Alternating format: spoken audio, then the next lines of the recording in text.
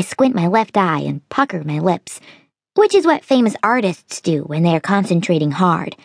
I know that because I saw a cartoon about Leonardo da Vinci once, who was a very, very famous artist who lived a very, very long time ago.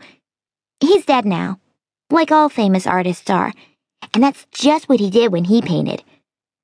I want to be a famous artist too, but not a dead one. What? Says Patsy. I'm trying to decide which side of your face is the best one, I tell her. They're the exact same, Penelope, she says. Or not. But then I add real quick so she won't be angry. It's okay, Patsy. Nobody's face is that way.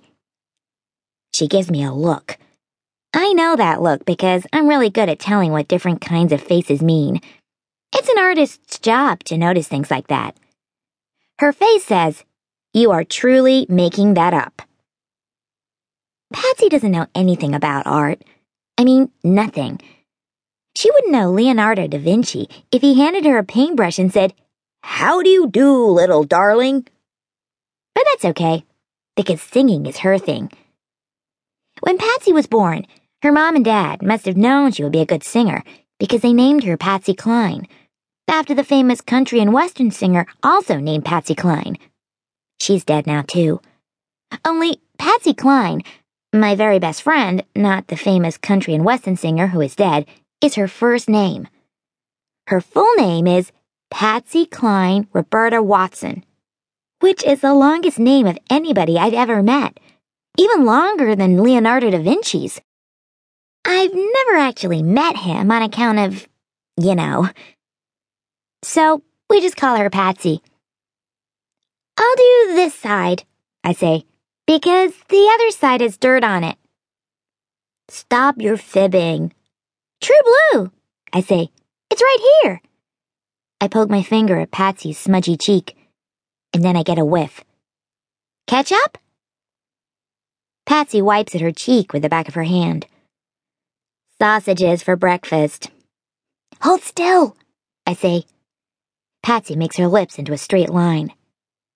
Wow, Patsy, you look just like Mona Lisa. She raises her eyebrow like she thinks I'm queen of the fibbers, but she keeps her mouth straight. This is as bad as posing to have my picture taken for All-Star Kids, she says without moving her lips. You're coming to my audition on Sunday, aren't you? I tell her that I am, and to stop talking so I can finish. It didn't take me this long to draw you, she says.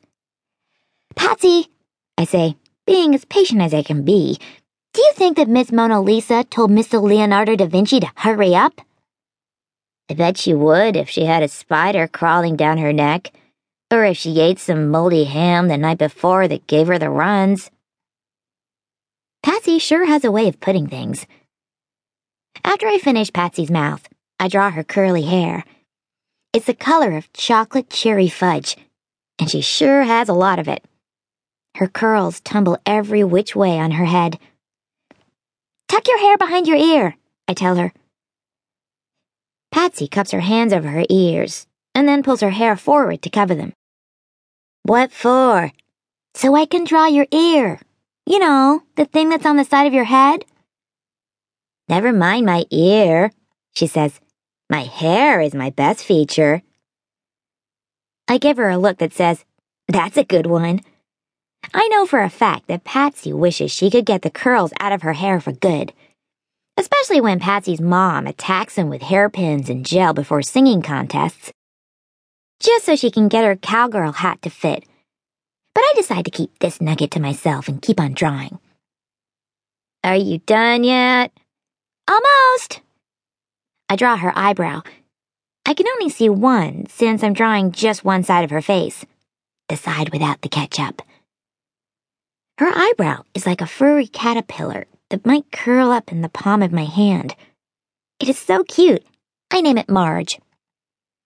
I'm right in the middle of drawing Marge the caterpillar when Patsy leans over my desk to try to get a peek at my drawing.